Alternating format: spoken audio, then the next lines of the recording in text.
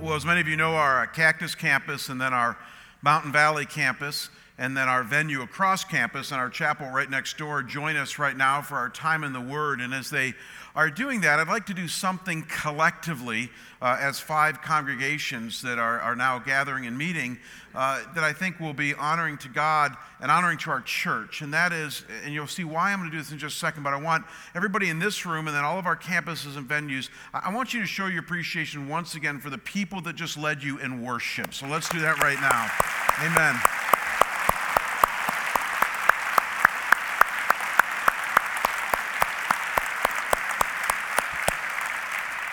You know, some of you might or might not know this. In fact, most of you probably don't, but you know, all the worship leaders at the other campuses and venues, and then Troy and his team here, I mean, honestly, they're squeezing in these worship services this weekend and next week. The Winter Wonder program that we've been doing is an all-consuming event.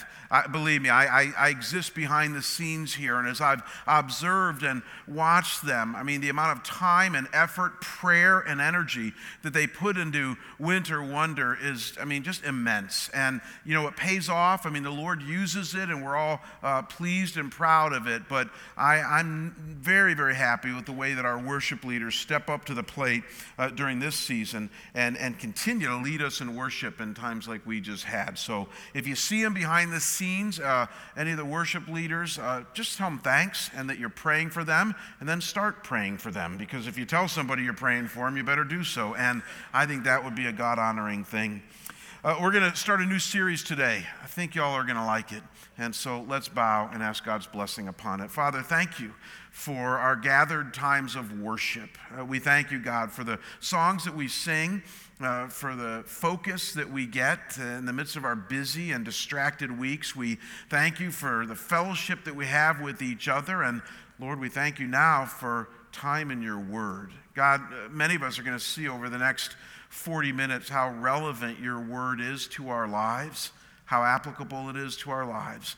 And so, Lord, by the power of your Spirit, I pray you help us to see this and to even usher in a renewed or a new understanding of Christmas, God, for many of us. And we pray this in Christ's name. Amen. So here's something that all of us have learned in life, and that is that sometimes one sentence can say it all. Right? Sometimes one sentence can seem to say it all. And the beauty of that is that we tend to remember these one-sentence statements, and we got them in our heads and hearts for the rest of our lives. Let me show you what I mean. I want you guys to finish these statements for me. Give me liberty or give me death. Good. Let's try this one. To the victor goes the spoils. You guys are good. Easy come, easy go. If you got all 3 of these wrong, you're going to get this next one. What goes up must come down. Yep. And then let's see how religious you are. In the beginning, God created the heavens and the earth. See, these are easy ones. They're softballs. These are phrases that our culture uses all the time that in their isolation seem to say it all, and they're memorable phrases, and we all know them. There are plenty of one-sentence statements in this world that say it all, and we kind of like that. Jesus was really good at this. He was awesome at giving us one-sentence statements that seem to stick in our minds and our hearts. He was a master at this. Think of all the sayings of Jesus that you know. Blessed are the poor in spirit, for theirs is the kingdom of heaven. Love your enemies. Love your neighbor as yourself. Or how about this one? Whoever wants to save his life will lose it, but whoever loses his life for my sake will find it. I mean, I could go on and on. Jesus was a master at giving us short one-sentence or two-sentence statements that are very meaningful, that seem to say it all in their isolation, and we remember them. And so what we're going to do here at Scottsdale Bible over the next few weeks as we head into Christmas, and I think this is going to be fun for us, is that we're going to take a look at one verse from the Bible, one sentence only, but make no mistake, it's one sentence that is power-packed, it's profound, and it communicates to you and I the heart and soul of what Christmas is really about. Really, what I want to do is park in front of one sentence in the Bible for 4 weeks, leading all the way up to Christmas Sunday this year, and do a deep dive in it so that we might fully understand what Christmas is all about. And so without any further introduction, here's the verse. It's found in Luke 2, verse 11. It's part of the original Christmas story. We'll talk about the context here in a minute, but let me read it for you. Follow along as I do. It says, "For today, in the city of David, there has been born for you a Savior, who is Christ the Lord." Let me repeat that. For today, in the city of David, there has been born for you a Savior, who is Christ the Lord. And here's what we're going to do with this one verse over the next 4 weekends. We're going to take a detailed look, now don't miss this, at the 4 primary components of this verse, and we're going to park each week in front of one of these components and really flesh out what it's saying. So let me show you what these 4 components are. I put them in yellow here. For today, that's component number 1. In the city of David, there has been born for you. That's component number 2. A Savior, component number 3, who is Christ the Lord. Man, you guys are going to love this.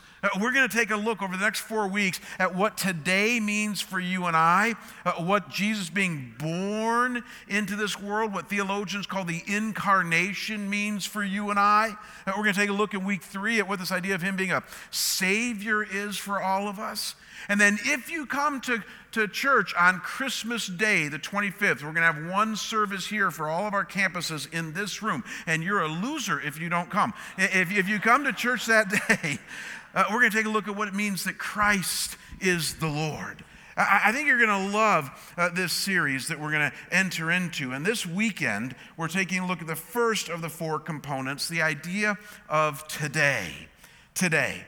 Now, I want to begin by establishing the original context of this verse so that we might understand it rightly. I teach you guys all the time that if you read the Bible out of context, that's how you get in trouble. You have to read it within its historical, grammatical context in order to interpret it rightly.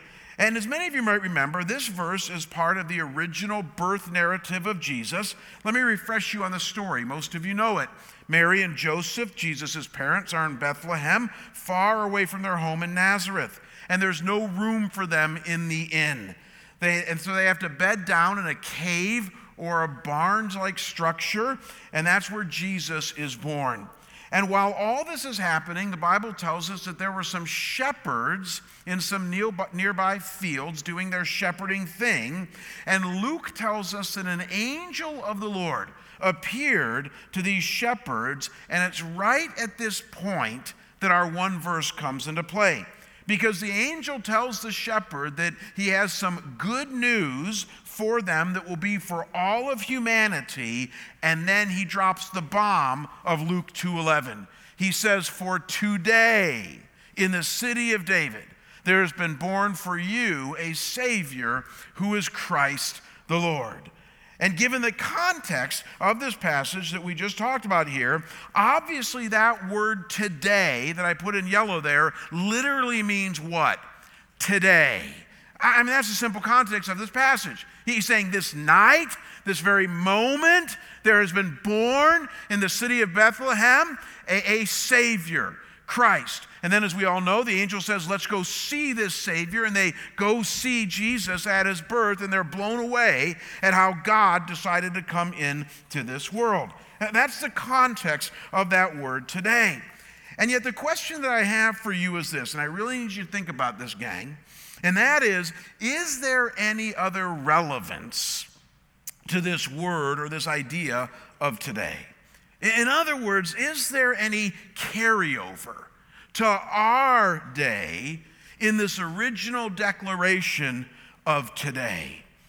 Can today mean something for you and I that is similar or akin to what it meant to those original shepherds? That's what I need you to wrestle with.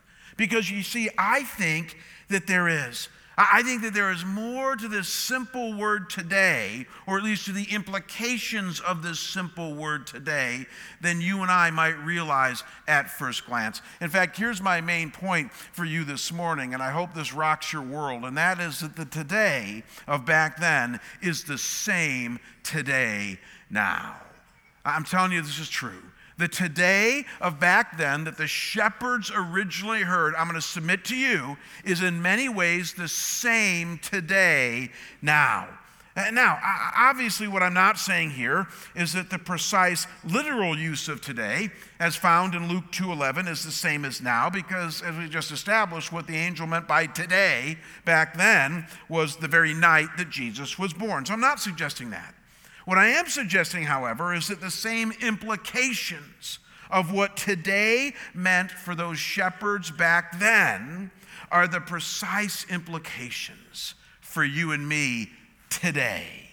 In other words, the force and focus of today, as it was originally announced to the shepherds 2,000 years ago, is the same force and focus that God announces to you and I today. Let me show you what I mean. I want you to consider, as we wrap this thing up, three things that Jesus is coming into this world meant for the first followers 2,000 years ago. Three extremely life-changing, soul-altering things. But I'm going to put these things in the present tense for you and me now, because my point is that they're just as much true for you and me today as it was for them back then, and it's all tied to Jesus. So here we go. First implication of today is that today he is your sin-forgiving Savior. Just like he was, and just like was announced to the original shepherds 2,000 years ago. Remember the verse? Today, in the city of David is born for you a Savior who is Christ the Lord. I would suggest to you that today he is still just as much your sin-forgiving Savior. If you don't believe me, I want you to check out how the New Testament would go on to say it later on, literally a few decades later after Jesus ascended into heaven. Look at how Peter would put it to his audience, that, by the way, is you and I as we read the epistles. He says this, he says, "For Christ also died for sins once for all, the just for the unjust, so that he might bring us to God, having been put to death in the flesh, but made alive in the Spirit." So there it is. Christ died for sins. Do all of you know what that means? Theologians have a fancy word for this. They call it the atonement. It simply means that your sin separates you from God. I think we all feel that. We don't come out of the womb with our hands up praising God. We come out of the womb fallen and struggling through this life. And we all live a life of sin and guilt and shame from all the nasty things that we do. And the Bible says that separates us from God. And that's why Jesus came. To die for our sins to be put upon him. He atoned for our sins. And why did he do that? Don't miss this. So that he might bring us to God. So that we might be forgiven and free from our sin. And when the shepherd initially announced, when the angel initially announced to the shepherds back then that there's a Savior today, here's what you guys need to know. That same announcement is being made to all of humanity today. That there's a Savior, his name is Jesus, and he is your sin-forgiving Savior, here to finally free you up from the guilt and shame that you feel so regularly. Let me try a little exercise with you right now. In campuses and venues, I need you to do this with me as well. And I hope all of you participate. You'll see why in a minute it's important you participate. But I want you to raise your hand right now where you sit. If you ever feel guilty about anything, raise your hand if you ever feel guilty about anything. For those of you who don't have your hand up, psychologists call you a sociopath. It simply means that you just never feel guilt in your life. And I maybe there's some of you that do. But the reality is most of us feel guilty in our lives about certain things. The second question I want to ask you, and I don't mean to put all of you on the spot here, but just be honest with yourself. Raise your hand if you believe Jesus died for you. Raise your hand. Many of you do. You see, there's a tie, the Bible says, between the guilt that we feel and the death of Jesus Christ on a cross for our sins. And the tie is simply this, that he died to bear your sin upon himself so that you would be forgiven of your sin, freed from your sin, so that you don't have to feel guilt for the rest of your life. Now, don't get me wrong. The reason I ask all of you to feel guilty now is because we still sin as Christians. We're still fallen. We still struggle. And hopefully your conscience still works, so that when you sin, you feel guilty for what you do. We should all feel that. So whether you sin against your spouse or one of your kids, or you lie at work, or you say something to another driver, I mean, all the things that you guys do, when you do those things, you should feel guilty for those things. But here's the difference between us and the world. You don't sit there and wallow in that guilt and shame. You don't go to the bar to drink it off. You don't get online and look at a bunch of porn. You don't try to immerse yourself in materialism. You don't do all the things that our world does. No, what you do is you 1 John 1:9 it. You go to God and you confess your sin before him. And here's what he says. He says, if you confess your sin, he is loving enough to you because of Jesus to forgive you of your sin and cleanse you from all unrighteousness. I don't have time to go into detail on this, but I got to tell you, and take this in the right light. If you guys misunderstand this, I'm in trouble. But I've been a Christian for 35 years. I'm almost 53 years old, and I still struggle so much with guilt and shame in my life. Can any of you relate? I mean, I don't get it. My wife doesn't get it. She says to me, why do you always feel guilty about everything? Like I come on campus here and, something happens and, we get some bad news on something, and immediately I take it personal. What did I do wrong? I didn't lead well enough. I didn't do this. I didn't do that. Or I come home and Kim's mad at something, and I immediately think, what did I do? And some of you guys can relate. Or my kids struggle, and I think, oh my gosh, where did we go wrong as parents? And I'm constantly feeling guilty. Some of you have the opposite problem. Some of you don't feel guilty enough for your life, and that's for another sermon. But some of us have overly active consciences. The Bible actually talks about that there's a thing called a weak conscience, where you tend to feel guilty over things that maybe you shouldn't even do, you haven't done. And the reality is that I think Jesus came to free us from that. Jesus came, so whether you have an overly active conscience or whether you have a normal conscience or even if you have a hard conscience, he came to die so that we can deal with all of that guilt stuff in our lives. And all I know is that when I'm feeling overly guilty about something, for me, and I've been doing this for 35 years, I will pause, I will stop, I will get alone with God. We'll talk about that more in a minute. And when I do that and just say, God, I'm feeling so much shame and guilt for this, and I meditate, I think about what Jesus did for me, I got to tell you, I have what I call these bright moments. What John Ortberg calls these rainbow days, these rainbow moments where all of a sudden the clouds part and the sun shines through, and I realize in a glorious moment he's forgiven me. I realize that I really am set free and that I don't need to carry this guilt and shame with me. You see, today, he is your sin-forgiving Savior. And it truly has the power, he has the power to set us free.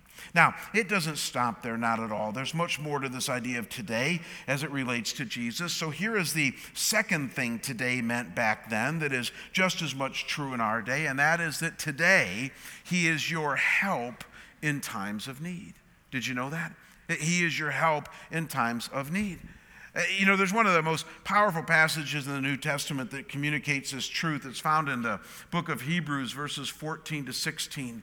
And I want to read it for you right now. And as I do, I want you to just do one thing for me, and that's try to link what it says about Jesus to this idea of help. And then we'll talk about it here in a second. It says this. It says, therefore, since we have a great high priest who has ascended into the heaven, Jesus, the Son of God, let us hold firmly to the faith that we profess. For we do not have a high priest, Jesus, who is unable to empathize with our weaknesses, but we have one who has been tempted in every way as we are, yet he did not sin. Let us then approach God's throne of grace with confidence so that we may receive mercy and find grace to help us in our time of need. So simply link there Jesus with his offer of help. And as you do, I want you to notice, this is rich, I want you to notice the tools that Jesus uses to make this link between himself and the help he gives us. Did you catch it? The tools he uses, as I'm reading it, are empathy, grace, and mercy. And there's a lot of richness in that, gang. In other words, because Jesus was human, fully human, born into this world just like us, but also because he was divine, fully God, come into this world, he can both understand what it is like to be us because he is human and have the same struggles and difficulties we do, but he can also help us because he is divine, he is God, come into this world. And so Jesus provides both empathy and mercy, understanding and care because he gets our humanity, but he also provides help because he's God come in the flesh. When you think about it, it's really the best of both worlds bound up in Jesus. And I would submit to you that in this, contained in this, is this recipe for the help that so many of us need when we struggle. That just like the announcements to the shepherds back then by the angel, that today there is a Savior born for you who is Christ the Lord, the ruling Lord of your life. That's true for you and I today. For we have a Savior who can empathize with our weaknesses and with our struggles. And as the Bible says there, help us in our time of need. Today, he is the one who stands ready to help you when you need him most. You know, when I became a Christian 35 years ago, this particular truth that Jesus is my help in times of need became very real to me one day as an early Christian when I was having a conversation with my dad. I've shared before, and my dad's okay with me sharing this, and my dad is a very, very intelligent man. He's a Harvard-educated lawyer, and he's gotten softer in his old age, but especially back then, he was pretty tough spiritually and really intellectual, which is a good thing, but he didn't have a lot of room for the evangelical faith that I had just found recently in Jesus.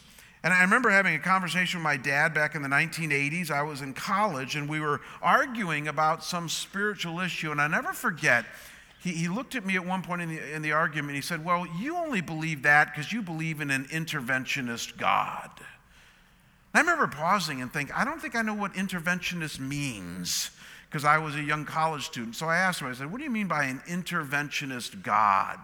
He said, well, you believe in a God that intervenes in your life. You believe in a God that intervenes in the daily world of the people that believe and trust in him. And I thought, yeah, that is what I believe, but it doesn't sound like you're saying that's a compliment. I mean, I was trying to figure out where he's coming from. So I said to him, well, don't you believe in an interventionist God? And he said, not really. And I was like, wow. My dad believes in God, but doesn't believe he actually breaks through into this world. About 3 years later, I went on to seminary and did my graduate work in theology in Chicago. And the seminary I went to was a wonderful seminary that taught me a lot of intellectual and practical things about God. And one of the things I learned about was a historical view of God called deism. Some of you are familiar with it, deism. Deism was the theology of Thomas Jefferson, one of the founders of our nation, and many professors even now at Oxford and Cambridge and probably at ASU are what we call deists, because a deist, it's a very scientific view of God. They believe that God is somehow behind all that we see in this world, that God does exist, that he is out there somewhere, but that billions of years ago he sort of started the ball rolling through some activity maybe of creation, but since then has stepped back from this world and never breaks into it. So a deist is somebody who believes in God, but doesn't believe that he ever intervenes in the affairs of this world. He is out there, but he's absolutely unknowable. He cannot be experienced in any real way. That's a deist. And I remember studying that, and this was before the days of cell phone and email, so I couldn't call or email my dad, but that summer I came home, and one day we were having breakfast, and I said, I know what you are, Dad. You're a deist. And I'll never forget his answer. My dad really is a wonderful man. He said, I really don't like labels because labels tend to confine people and we use them to judge people. He said, but if you are going to give me a label, I would accept that one. And over the years, I think he's changing, which is for another story. So here's my point in telling you that, and I'm just going to say it straight up, straightforward, so that we're all clear about this. And I don't mean to put any of you on the spot, but you have to see this. You cannot be a believer in Jesus and a deist at the same time. And I don't mean to say that to shame you or put you on the spot. Here's why I say that. You can't believe that God broke into this world 2,000 years ago as a sin-forgiving, helpful Savior, Christ the Lord, and believe that he doesn't want to involve himself in this world. Amen? You can't, those are two mutually exclusive things. It's why most Christians would not accept the worldview of deism, because we believe the opposite. Even before I knew any of these terms, I believe the opposite. We believe that Jesus does break into this world, that he did so 2,000 years ago, and he continues to do so today. He is still in the people helping business. How? Well, he listens to us when we pray. The Bible says he even helps us when we don't know how to pray. And he answers prayers. Maybe not always the way that you want him to. I like how one author said it years ago. He said, Jesus always answers prayer. He either says yes, no, or wait. But at least you got an answer. And the reality is that he does. Some of you don't believe this today, and it's the only thing you need to hear today. He stands ready to help you in your times of need. I love how the psalmist said it so well. He says, I lift up my eyes to the mountains. From where shall my help come from? My help comes from the Lord, who made heaven and earth. And Jesus is the one who has been declared Lord. Christ the Lord, who today stands ready to help us. So, today he is your sin-forgiving Savior. Today he is your help in times of need. And then notice a third and final implication of the original today that is still going on in our day, and that is that today he is your constant companion. Today he is your constant companion. And though this might sound very similar to the second point that we just looked at, don't be fooled, gang. It's very distinct and powerful. For the second point we looked at, we simply noted that Jesus helps us in our time of need. But this one, don't miss this, is all about his presence, his constant presence in our lives, so that even when he doesn't help us in the way that we think he should help us, I know how some of you think, get this, he says, but I am still with you, and that being with you is going to make all the difference. I want you to look at some of the very last words of Jesus. We just looked at some of the first words of the gospel story, Luke 2:11, that we're going to be in for the next 4 weeks. Look, now let's skip to the end, at some of the very last words of Jesus. He's about to be ascended into heaven. He's sitting there with the 12 disciples, or 11 disciples at that point, and he says this. He says, and lo, I am with you always, even to the end of the age. I am with you always, even to the end of the age. Now, I want you to think about these words of Jesus with me here. I want you to park in front of them for a minute.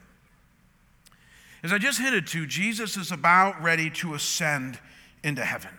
Let that sink in. He's about ready to leave the disciples after being with them physically for 3 years nonstop. And let's be frank about it. He's going to leave them when the real hard part for them is starting. They know this. And you got to believe that at least some of them were thinking, well, this is a shot across the bow, Jesus. I mean, we've left everything for you. Our jobs, our family, our friends, and you're going to get to go up to be with the Father in heaven. And we're stuck here to experience persecution, ridicule, hardship.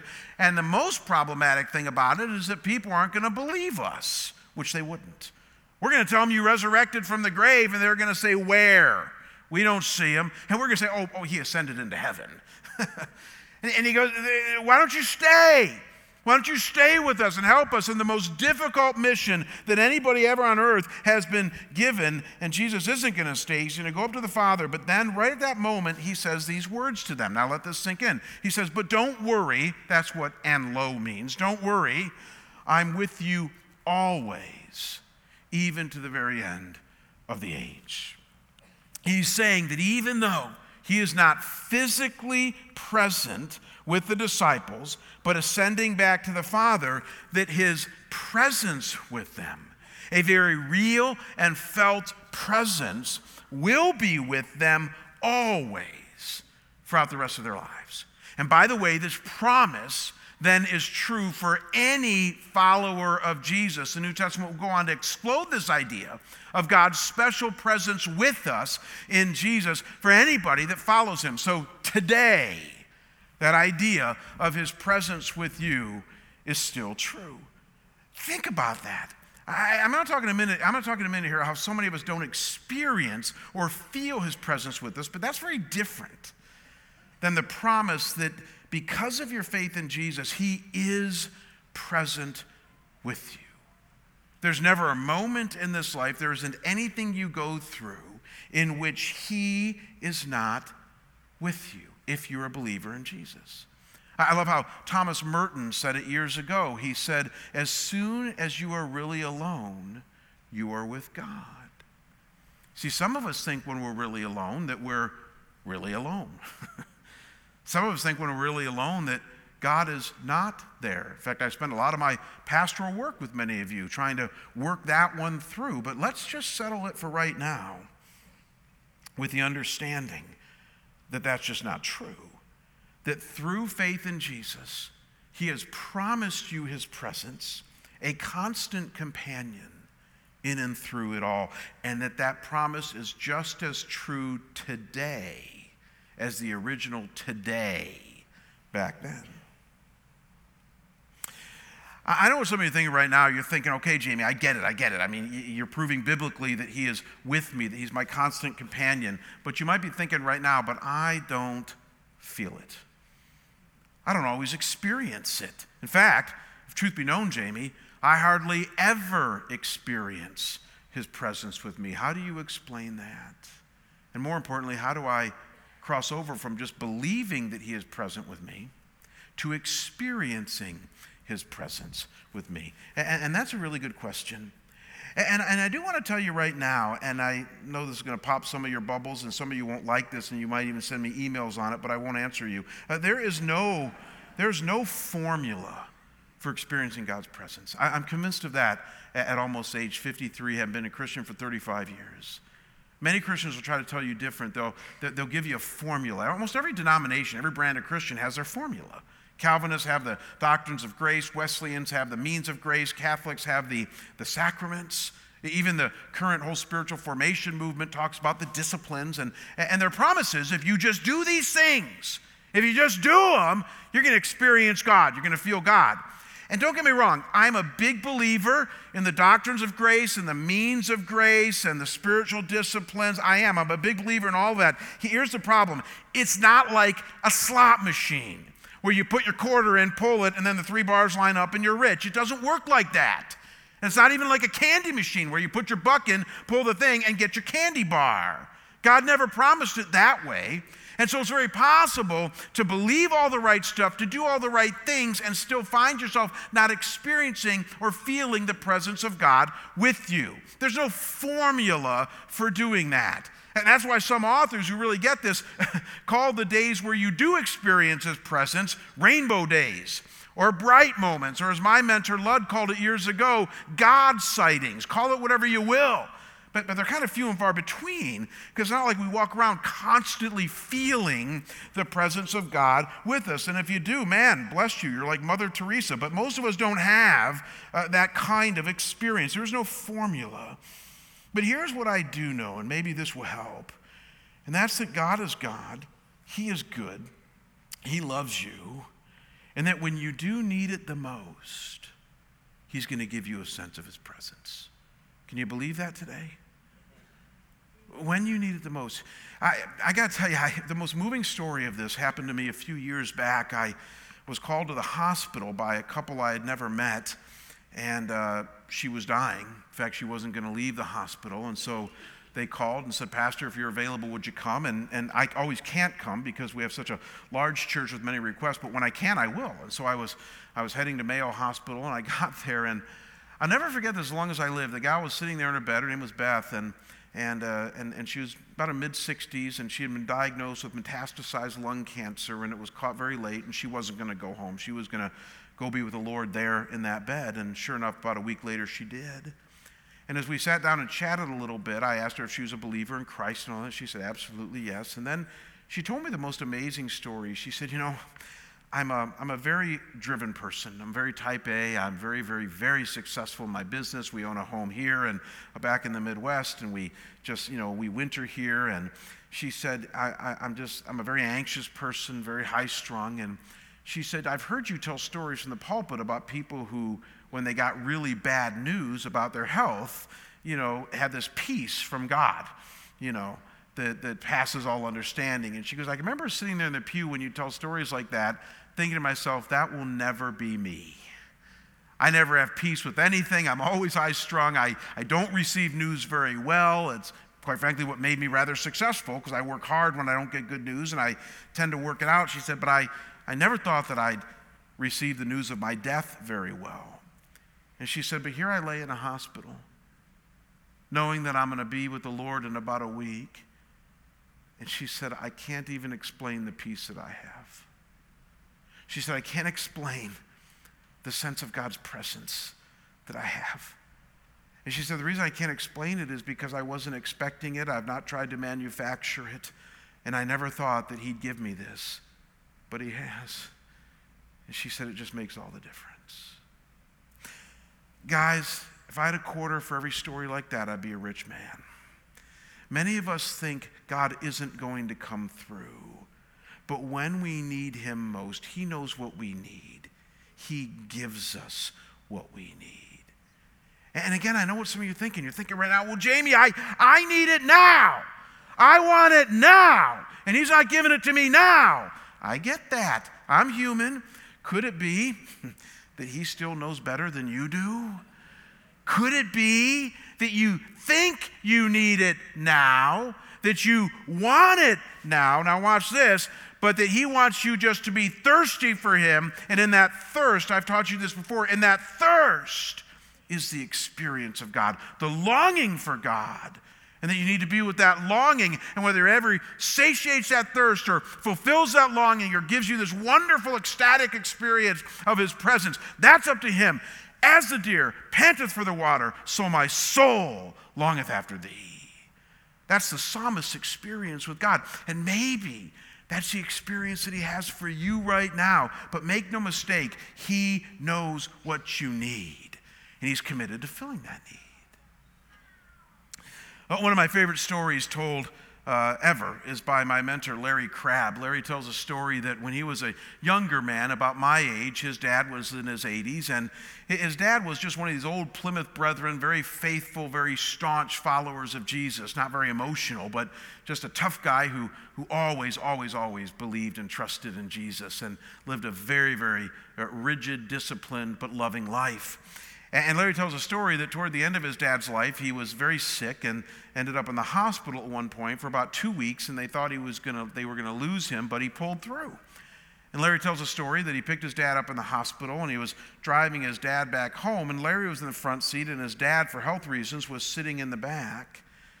And at one point, Larry looked in the mirror, and he saw his dad with a tear in his eye. And he thought, wow, Dad must be emotional about something. And he said, Dad, what's up? He said, well, son, he goes, I was in the hospital there for 2 weeks.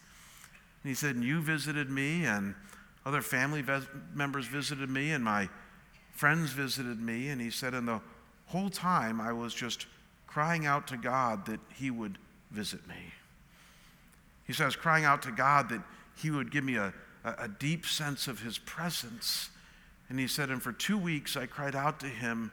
And he said, and he never did. He said, the Lord never visited me in the hospital.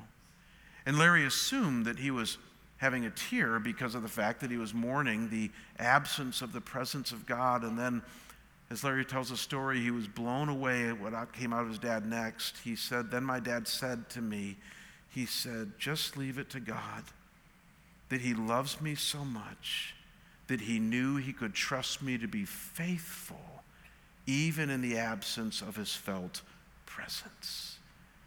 And Larry realized his dad was crying because he realized how much God loved him and was faithful to him, to even trust him to be faithful in the midst of that. See, I think some of us need to start realizing that that might be what God is doing in us now.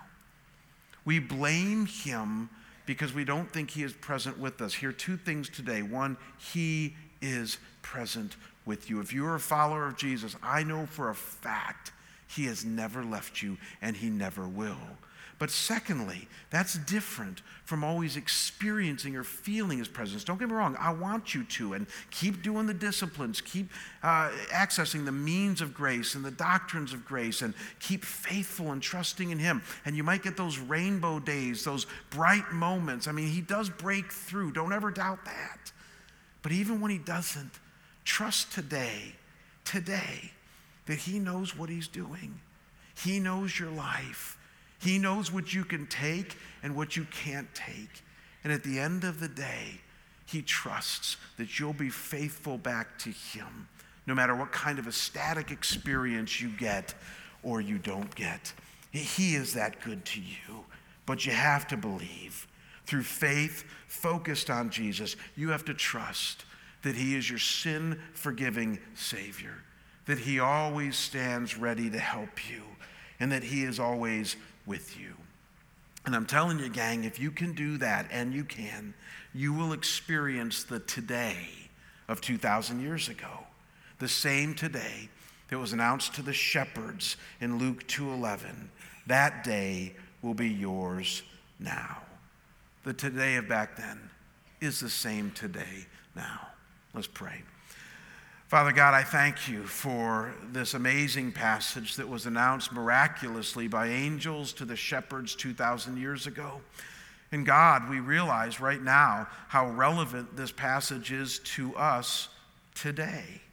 That when the angel said, "Today a Savior has been born, who is Christ the Lord," God, that is true for us now. And so, Lord, through faith, through belief, through trust, we grab on to the today. We grab on to Jesus, who is our sin-forgiving Savior, our help in time of need, our constant companion through his presence. And God, even though we just talked about what it means when you don't seem to give us a sense of your presence, God, would you break through into our lives? Would you remind us in subtle and even not so subtle ways, each of us individually, how much we are secure in Christ and cherished through the cross? Would you do that in us, we pray, this week? And Lord, may we have a very meaningful Christmas as we focus on the real reason of this season. And we pray these things in Jesus' holy and precious name. And we all say together, amen. God bless you guys. Have a great day.